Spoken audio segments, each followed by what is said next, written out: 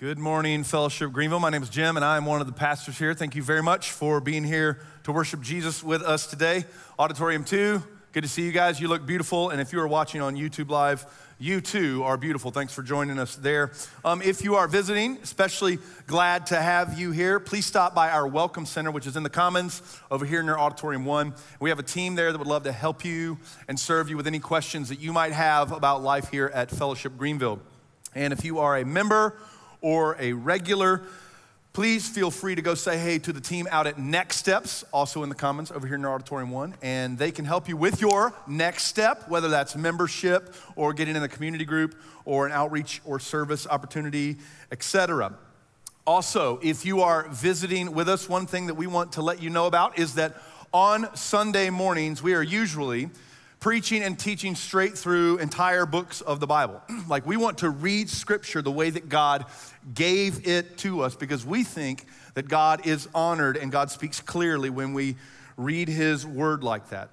And we believe the Bible is God's story. It's not primarily rules to blindly obey or dogmas and doctrines to thoughtlessly acknowledge. Rather, it's God's story that tells the truth about God and His world in such a way that it invites us into relationship and partnership with God. And this approach to studying the Bible has us in the New Testament book of John on Sunday mornings. There are 4 biographies of Jesus in the Bible. Maybe you know that. And John has the most unique biography of Jesus. And the structure of how John tells the Jesus story is fairly simple. So in John chapter 1, he has this beautiful, powerful, poetic prologue and introduction. And then in John chapter 21, he has an epilogue of sorts. And between the two, chapters 1 through 12 are like the first section of John, and chapters 13 through 21 are the second section. And in the first movement, we slowly see who Jesus is. It's not like a light switch, even for the disciples. They slowly start to get it. And who Jesus is actually gets him in trouble with the religious leaders of his day, and that trouble eventually leads to his death. So what we're gonna do is we're gonna finish chapters 1 through 12 by the end of May, and then we'll take a summer break and think about some other things, and then starting in the fall, we'll pick back up in John chapter 13. In John chapters 13 to 21, that second big movement, it's only 1 week of Jesus' life leading up to the cross.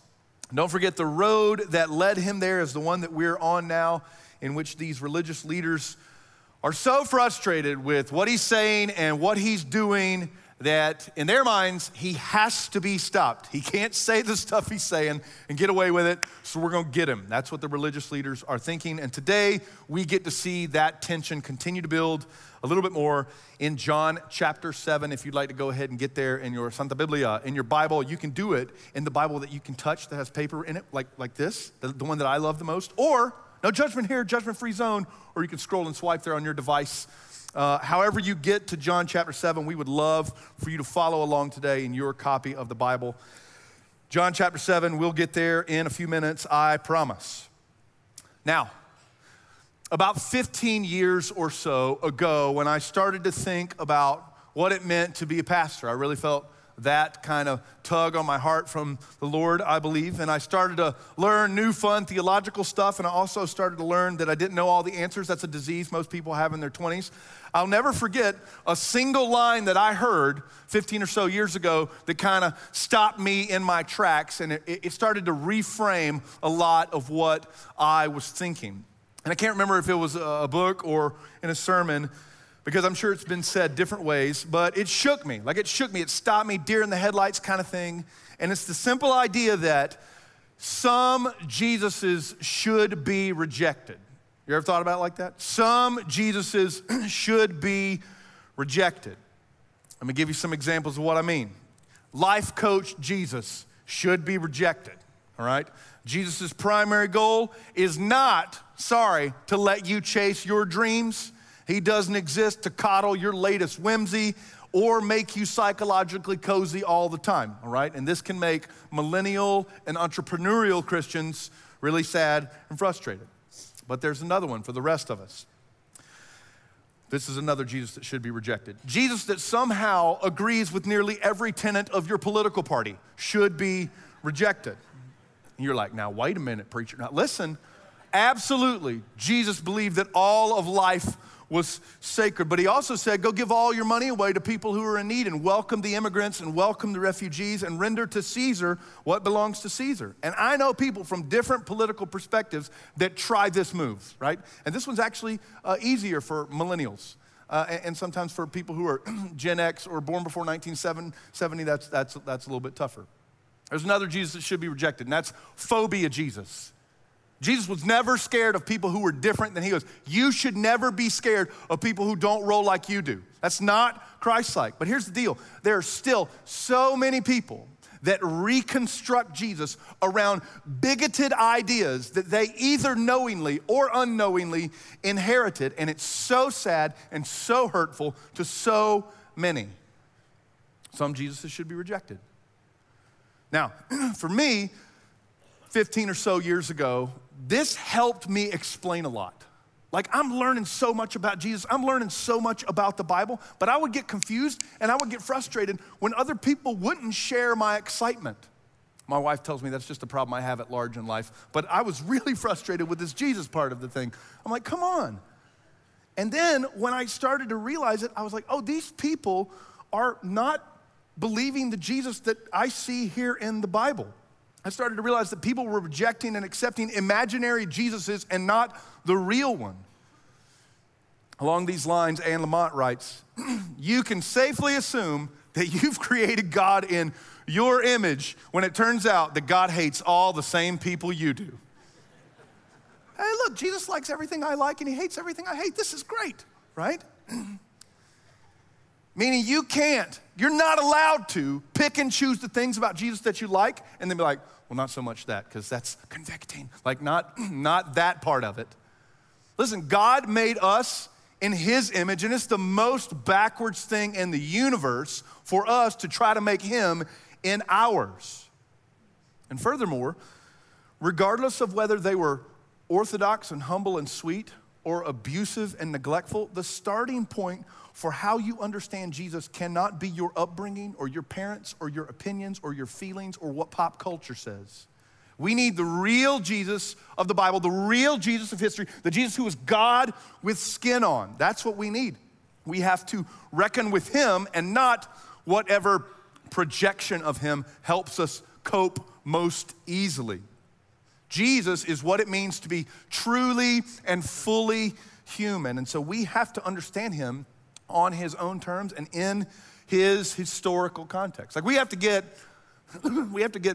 our hands and feet dirty with the dust of first century Palestine if we are to understand Jesus the way that Scripture presents him. Tim Keller also has a great train of thought in which he says, if any educated person was to make a list of 5 or 10 people who most influence the world, it is inevitable that Jesus of Nazareth would be on the list. Now I go, yeah, dude, I get that. But Keller goes further. He says, not only would he be on the list, he would also be the most unique person on everybody's list because of the claims that he made about himself and that others made about himself. And he proves this not just because of the swirling opinions about Jesus today, but because that's kind of always how it's been with Jesus, even in the New Testament. In fact, right in the middle of our passage is a statement that shows why so many people have so many different takes on Jesus. And we'll look at it in a second. But people were saying things like, no one ever spoke like this guy. Nobody ever talks like this, right? And this is part of why he's the most unique on the list. Aristotle, Confucius, Buddha, Da Vinci, Muhammad, Einstein, nobody said and did things like Jesus. And because of the exceptional nature of who he was and what he did and how people have followed him for 2,000 years, the question that lands on all of our doorsteps with authority is, what are you going to do with Jesus? Like, what do you think about him? Are his claims legit? And if so, if that's the case, should anything in your life be different because that's true? And these aren't questions that we are free to sidestep.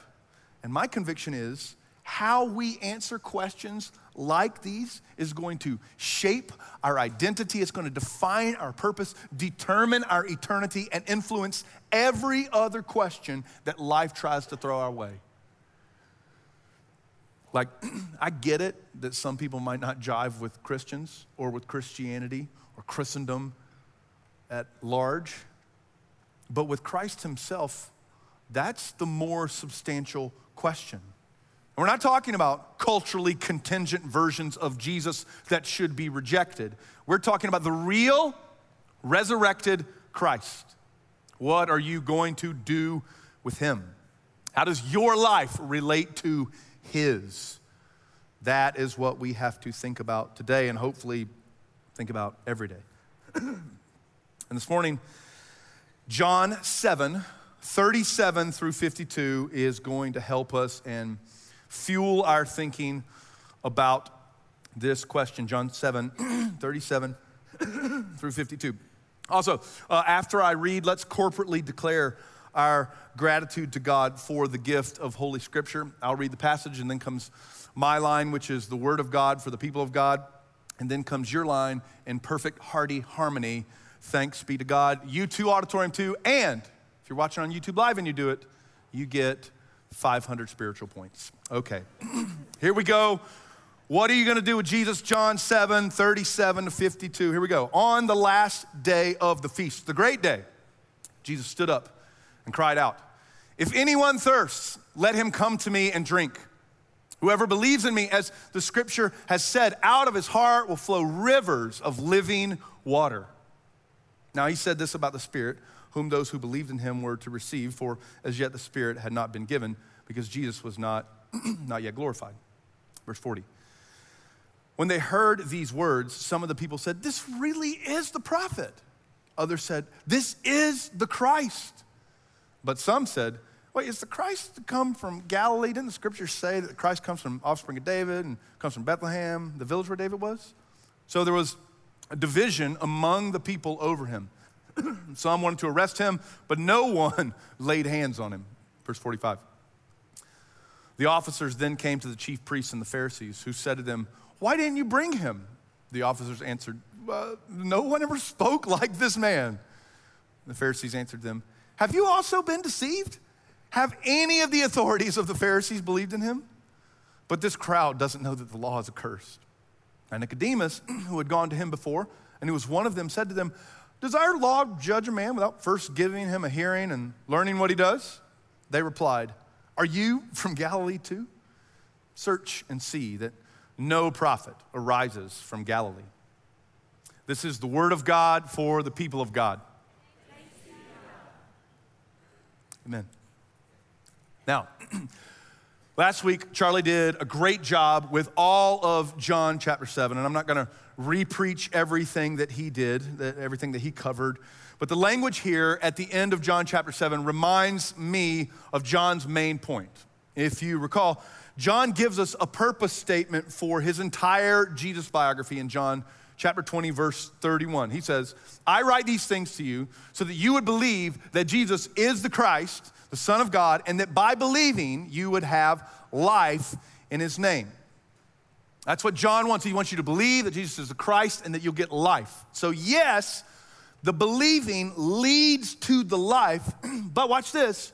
You're not allowed to believe anything you want about Jesus. You're not allowed to in John's gospel. He can't just be your life coach because you think that's what you need right now.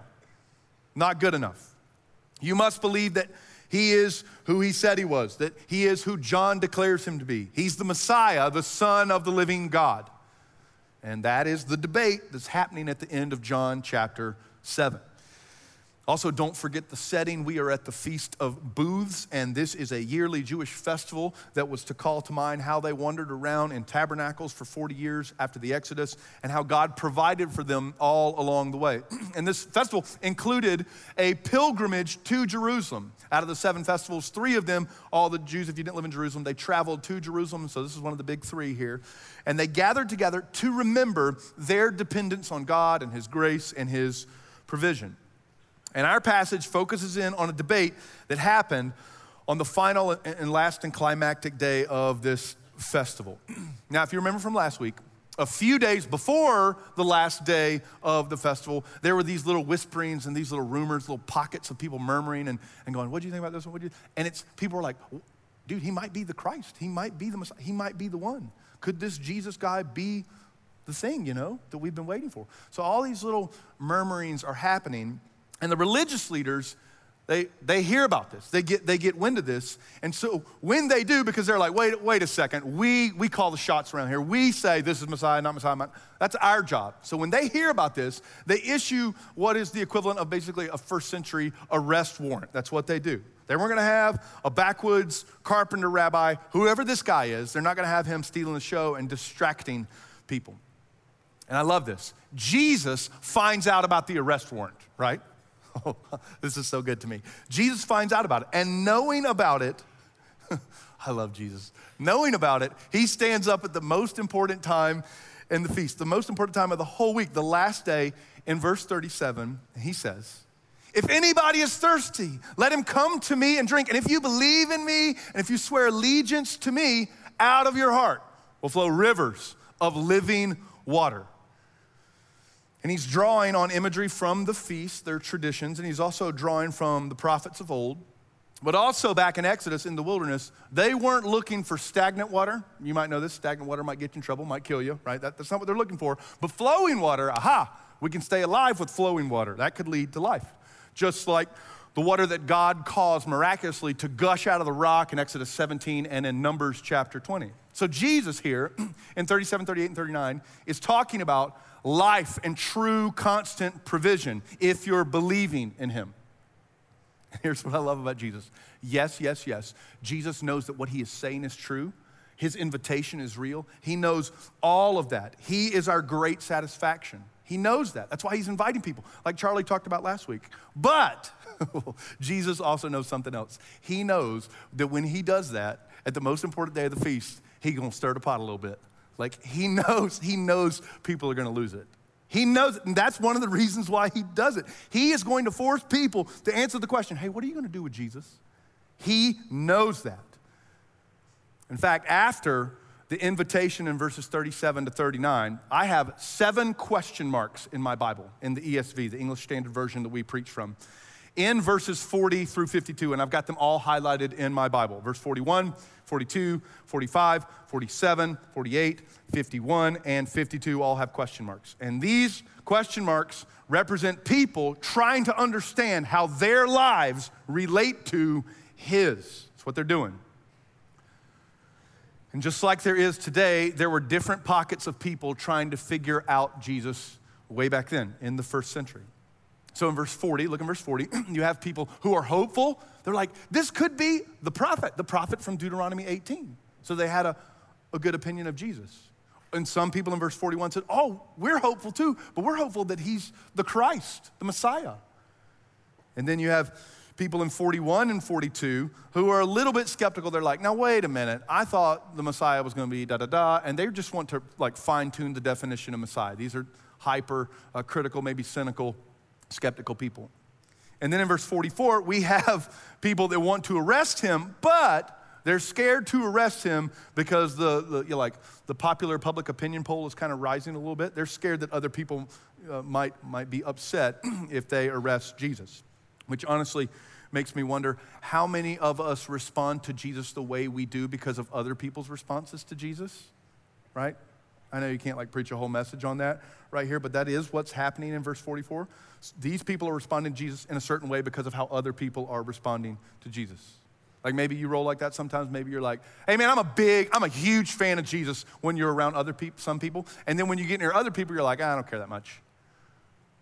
Like maybe that's how you do because you just want Jesus to be useful to you, right? But here's the deal, the Jesus of the Bible is worthy all the time and not just when it might seem advantageous for you. And then we find out that the super Jews, Pharisees and the chief priests, these religious elite guys, the super Jews sent some officers out into the crowds to get him. And these officers, they're not like trained Jewish police ready to use violence if they need to, like if it comes to that. That's not these guys. These guys are Levites. They're trained preacher boys, so they can do like prayers for you and like maybe offer a sacrifice, but these aren't like official Jewish police. And so when they come back without Jesus, the religious elite are very, very frustrated. These officers come back and the super Jews are super irritated. Look at verse 45. They go, well, where is he? You had one job. Come on, what's your problem? Just say, hey, come over here. Like, it's not hard, right? And then the officers reply to the Pharisees, probably nervously. They're like, hey, boss, nobody in the world talks like this, all right? It kind of scared me a little bit, okay? They're kind of nervous about the whole thing, and the Pharisees go, are you serious? You're believing the hype. You're believing what everybody says about him. Don't be deceived. This is blasphemy 101. Don't believe that guy. He's nonsense. And here's what I love.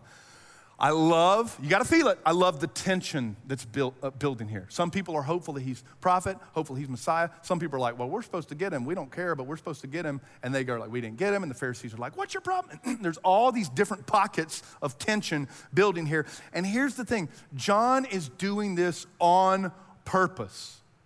You know why? He doesn't relieve the tension of the episode. Like in Acts, sometimes we're told at the end of a passage, this is how many people believed in Jesus. John doesn't say that right here.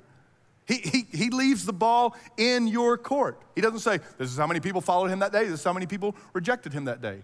No, look, the passage ends with basically a question. I think the passage ends with kind of two questions. One is personal and one is biblical. Look at verse 52. They replied, are you from Galilee too? You know what that means in this context? Are you following Jesus too? Because he was known as the Galilean. And it also says, look at the rest of verse 52. Search and see if a prophet comes from Galilee, which means go open your Bible and find out what it says. And these two kind of questions conspire to be, what are you going to do about the Jesus of the Bible? Not a Jesus made in your image. What you going to do about it? Also, and this is fun, the specific you being referred to in verse 52 is our good old friend Nicodemus from John chapter 3, several months ago. Nicodemus in John chapter 3, you remember the epic conversation. He comes to Jesus at night because he is one of the religious elite. He's a teacher of Israel, but he's really, really intrigued by Jesus. And he comes at night because he doesn't want anybody to see him. Now, at the end of John 7 here, all these people are bickering and fighting, the Pharisees and the officers, and they're going back and forth. And Nicodemus just kind of throws it out there in verse 51. Guys, in our law, we should at least hear this guy out before we arrest him, right? Guess what? That is the most logical, simple, rational thing. And everybody gathered should be like, you know, Nick, you're right. No. None of that happened. Because his colleagues are way too worked up and hostile to listen to reason. So they scoff at Nicodemus and they're like, yeah, you're probably gonna go follow him too, right? Are you Galilean? That's what they say, that's verse 52. And so they kind of dismiss Nicodemus's rational putback. And again, here's what I love. It doesn't resolve. That should make you happy. But no, you're a Westerner and you're like, resolve the story. No. John knows what he's doing. He goes, ball's in your court, your turn. What are you gonna do with Jesus, right? That's what he does with the 7 question marks in between 40 and 52. Now, we're looking at a specific piece of bark on a specific tree right here. But don't forget John's entire forest. The primary thing he is trying to do is to get us to believe that Jesus is the Messiah. That's what's driving the whole book of John. That's what's explicitly driving our passage here. That's what the crowds and Nicodemus and other people are leaning into. Unless we presume on it, let's think for a minute about what Jewish messianic hope felt like. So what did the Jewish people think their Messiah would be? Who did the Jewish people think their Messiah would be? That's what we have to think about for a second. We talked about this a little bit in John chapter 1. Very plainly put, Christ in Greek and Messiah in Hebrew are the same words, and they mean king or they mean hero, the hero of God's story. The Hebrew verb Mashiach means to anoint or anointed one, like an anointed king from David's line in Lion King, when hippie monkey Rafiki holds up Simba and puts the weird grapefruit juice on his forehead. that is the most clear picture of what Messiah means. It means somebody who is anointed to reign over the land. That's what it means. And so you're welcome, Disney. Now, over time, here's the deal, 2,000 years ago, if you were a Jewish person, over time, some people had wanted the Messiah to be a political revolutionary. Some people wanted him to be a great warrior and overthrow the enemies of God's people. And some people wanted a priestly Messiah who would sympathize with them in their sin and have compassion on them in their brokenness. And in his own humble way, Jesus was each of these. He was king, but of an upside down kingdom. He came to overthrow enemies, but the enemies of sin and death. And he was the perfect priest, but he offered the perfect sacrifice, not of a lamb, but of himself. Now, beyond these specifics, we know that Jesus as Messiah means that he is the embodiment and the fulfillment of all of God's promises in the Hebrew Bible. Paul in 2 Corinthians 1 says that all of the promises of God, all of them are yes in the Messiah. And we just confessed some of these things together. He is the seed of the woman that will crush the head of the seed of the serpent. He brings a better salvation and a more lasting rest than Noah. He is the offspring of Abraham that was truly sacrificed on a mountain to bring blessing to the whole world. Like Moses, he leads his people out of slavery. Like Samuel, he is our judge. Like David, he is our anointed ruler. He is who the prophets long to see. He is our true home, our true return from exile. He is God dwelling in the midst of his people, and the word became flesh and dwelt among us in John 1. And by virtue of his death for sin and his triumphant resurrection, he is the world's true Lord. And he has promised that at his return, he will make everything sad come untrue for those who are his. Now I love that.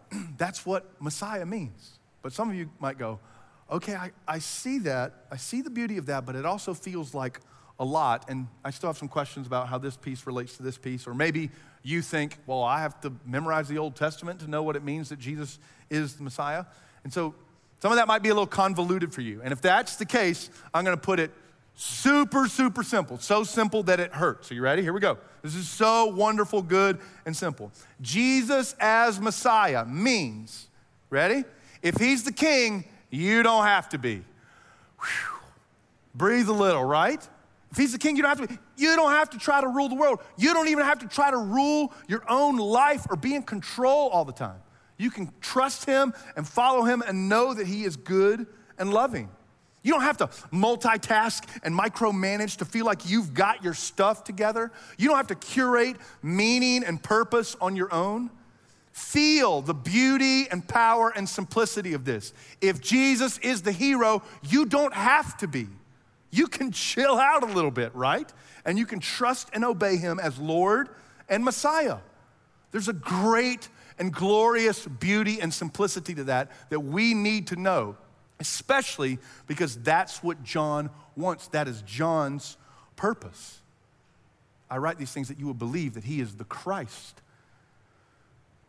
And that is what people are fighting about at the end of John chapter 7. And because our passage ends the way that it does, with the ball in our court left to make a decision about Jesus and about whether or not we're going to follow him, I'm reminded of the famous passage from C.S. Lewis along these lines. And Lewis admits that he stole some of these ideas from G.K. Chesterton's The Everlasting Man, those are some 20th century British writers if you want to go explore. In Mere Christianity, book 2, chapter 3, Lewis closes the chapter by saying that we're not allowed to just say that Jesus was a good teacher. He's like, we're not allowed that. And here's how he explains all of that. Lewis writes, I'm trying here to prevent anyone saying the really foolish thing that people often say about him. I'm ready to accept Jesus as a great moral teacher, but I don't accept his claim to be God. That is the one thing we must not say. A man who said the sort of things Jesus said would not be a great moral teacher, right? He would either be a lunatic on a level with the man who says that he is a poached egg, or else he would be the devil of hell. So you must make your choice. Either this man was and is the Son of God, or else a madman or something worse. You can shut him up for a fool, you could spit at him and kill him as a demon, or you can fall at his feet and call him Lord and God. But let us not come with any patronizing nonsense about him being a great human teacher. He has not left that open to us, and he did not intend to. And the supersede version of that is verse 46. Nobody ever spoke like this guy. What are we gonna do?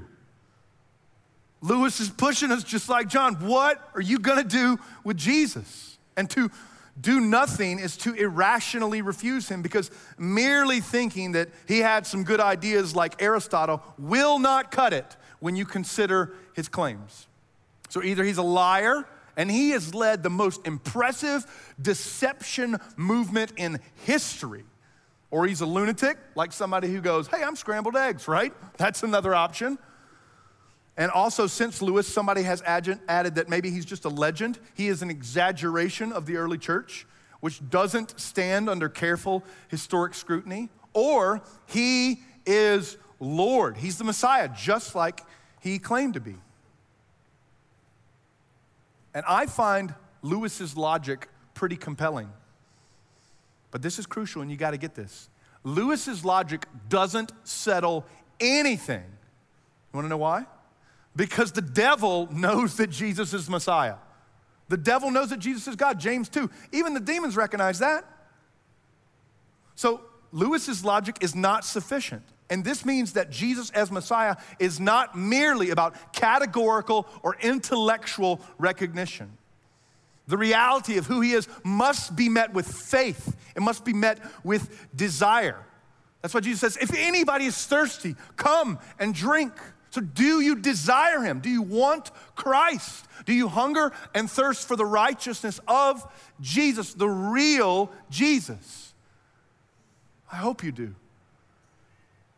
And think about this.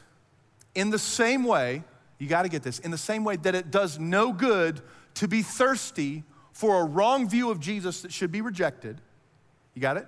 It does nobody any good to be like, I do desire, but I desire the wrong view of Jesus. That does no good. Likewise, it does no good to recognize the right view of Jesus and then not pledge yourself accordingly. This is an invitation to eternal life. This is a bidding to intimacy with God. This is a call to share in Jesus' family and Jesus' mission. And if that's the case, why would we not respond in happy, humble faith? Why would we not respond with hopeful, trusting allegiance? It just makes so much sense. Come, drink deeply. Like, I know what it is for me as a pastor, as a follower of Jesus, as a husband and as a dad. I know what holds me back. I know what sins and proclivities and blind spots hold me back, but I don't know what's holding you back from drinking deeply. Like, maybe you're like, well, I mean, that makes a little sense, but I just need some more evidence. I got some fossil questions and stuff. Like, maybe you're just like, no, I need more proof. Maybe that's you. Or maybe you think that you can still do a better job of running your life than the one who killed death. You're like, no, I got this. Or maybe you've been responding to Jesus the way you do because of how other people around you respond to him. Jesus did not say, come if your mama's thirsty. He didn't say, come if your friends are thirsty. Jesus didn't say, come even though your professors aren't thirsty. This is a personal invitation that lands on your doorstep to believe in him. Charlie said a couple weeks ago that faith doesn't mean you understand everything Jesus says, but that you entrust yourself to everything he is. That's money. That's so rich and good. Faith in him, thirsting for him, is more about who he is than what we feel. It's more about who he is than what we want in the moment. And that is precisely what Jesus wants, for us to confess our need of him. That's what John, the apostle, wants. That's what Lewis wants. That's what I want, that we would all fully entrust ourselves to Jesus as the Christ. Dr. E.V. Rayu was a mid-20th century literary scholar and translator of the classics like Homer's Iliad and the Odyssey. He also wrote poetry, and he started the book classics called the Penguin Classics. If you go to Barnes & Noble, they're everywhere, so you can thank Dr. Rayu for that. He started that collection. When Dr. Rayu was around 60 years old, he had been an agnostic for his entire life, and his publishers asked him if he would do a translation of the 4 Gospels for the sake of literature and history. And so he took to the task for academic purposes and admitted upon starting the unique perplexity of shifting from ancient Homeric Greek to the kind of common Greek of the Gospels. He actually kind of said that he liked it and appreciated it. As he began to translate, he commented that there was a real modest beauty to Matthew, Mark, and Luke, and especially to John's Gospel. Also, as he began his translation, his son commented, "It will be interesting to see what my father makes of the Gospels. It will be still more interesting to see what the Gospels make of my father." And after about a year of undertaking his translation, Dr. Rayu came to faith in Jesus. And pastor and fellow scholar John Phillips was once interviewing Dr. Rayu and asked him about his translation. "Dr. Rayu, did you get the feeling that the material you were working with was extraordinarily alive?" And Dr. Rayu replied, "I did. And that feeling was deep. And my work on those texts changed me. And to me, those texts bear the seal of the Son of Man and God." Now that's a guy who is a born and trained skeptic and critic. It's his job to be analytical. And he was compelled to entrust himself to Jesus. But who do you say that he is? Just like John 7:43, there will always be a division among the people about him. But you can't piggyback on somebody else's agnosticism or somebody else's faith. You have to do your own reckoning with Christ, your own believing. So what should be different about you if he is truly Lord and you are truly thirsty? How does your life relate to his if that's the case? I got some pictures for you that have been helpful for me, and maybe you've seen this before, but look up at the screens. So imagine this circle is your life. I drew that circle with this cup right here. Isn't that great? That's how kind of high tech we are here. So this circle is your life, and you start including things in your life to help your life make sense. You start making things a part of your story so that your story will have meaning, and you've got friends and you put your friends in the circle. You've got your hobbies and you put your hobbies and your preferences and your opinions in the circle. Maybe you get married and then you throw your new little family in the circle. Or maybe you go, you know what, let's have kids, and this is my job, and here are the opinions I have. All those things are in the circle. Everything is in the circle that makes you, that makes your story work and go and click and tick and stuff, right? And somewhere along the way, you realize that you need Jesus to be a part of your life for your life to make sense. And so you do that. And there's Jesus right there. He's the Red Cross today. Now, you invite Jesus into your life because he offers forgiveness and grace. And you go, I have to have him. I have to. And maybe you're here today and you've never responded to Jesus' offer of forgiveness and grace and salvation. Maybe you're trying to do like the autopilot of survival mode. I know a lot of us try that. But you also know that you can't keep up that kind of autopilot survival mode life. There's got to be more than this chat. And if that's you, today, right now, even where you sit, wherever you are, you can trust Jesus for real, substantial, eternal life with him and his people forever. You can do that right now. It doesn't have to be pomp and circumstance. And in fact, if that's something that you want to do, we'd love to talk to you about that. We have a prayer team after every service in front of the stage that would love to chat with you more about what it means to follow Jesus. But let's say that you have done that and you have a relationship with God because of Jesus. So here's the question right here. Here it is. Is this paradigm correct? Is inviting Jesus to be a part of your life so that it will make sense wrong? Now, wait a second, preacher. The answer is that it's not wrong by what it affirms, but it is wrong if it denies something greater. And here's what I mean. I've got another circle up here for you. There it is. There's another circle. Imagine this circle is God's life, all right?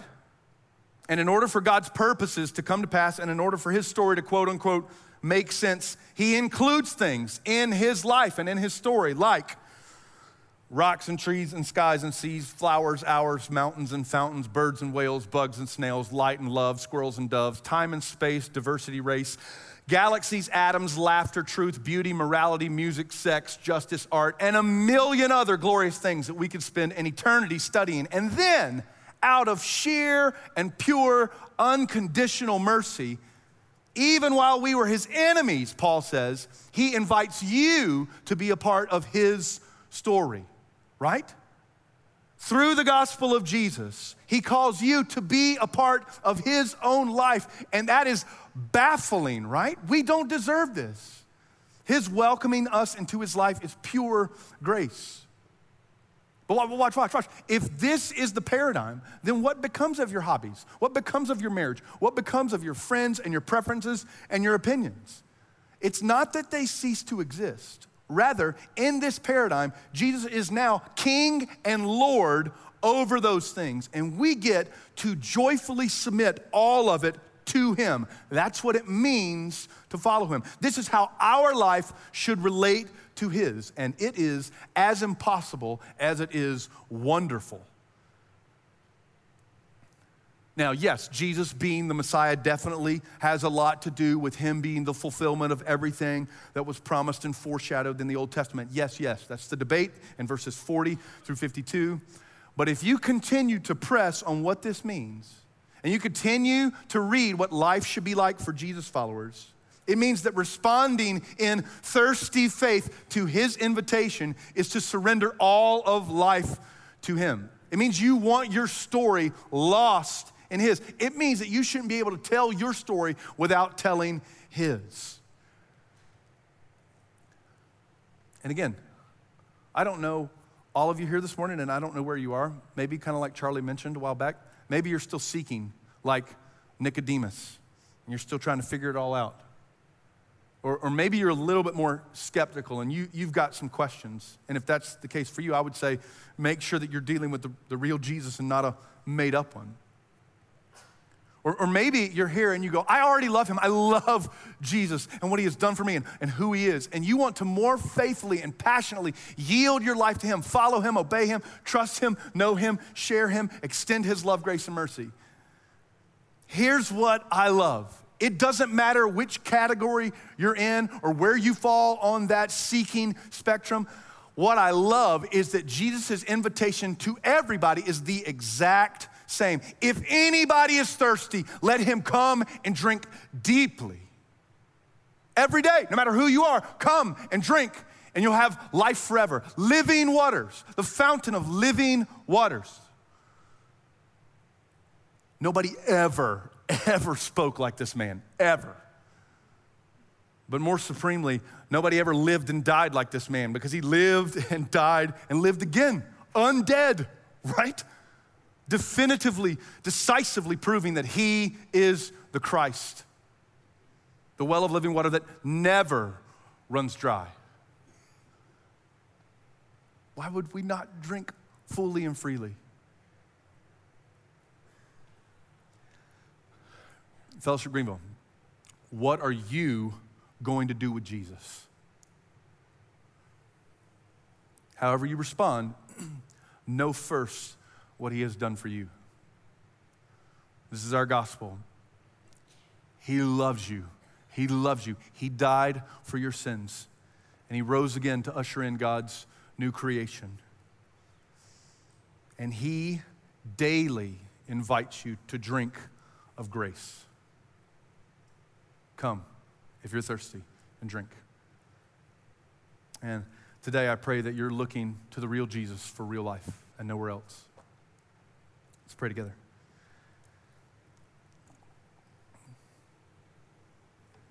Jesus, we praise you that you are the risen King, the hero, the Messiah. Holy Spirit, please, please, please make us ever impressed with Jesus. May he always be awesome and trustworthy in our minds, please. And may we always seek to have our stories and our identities lost in his. And Jesus, we praise you and thank you and love you beyond words for the fact that hope and peace are secure in you because of your death and resurrection. Jesus, we love you and we trust you. You're the best. Amen.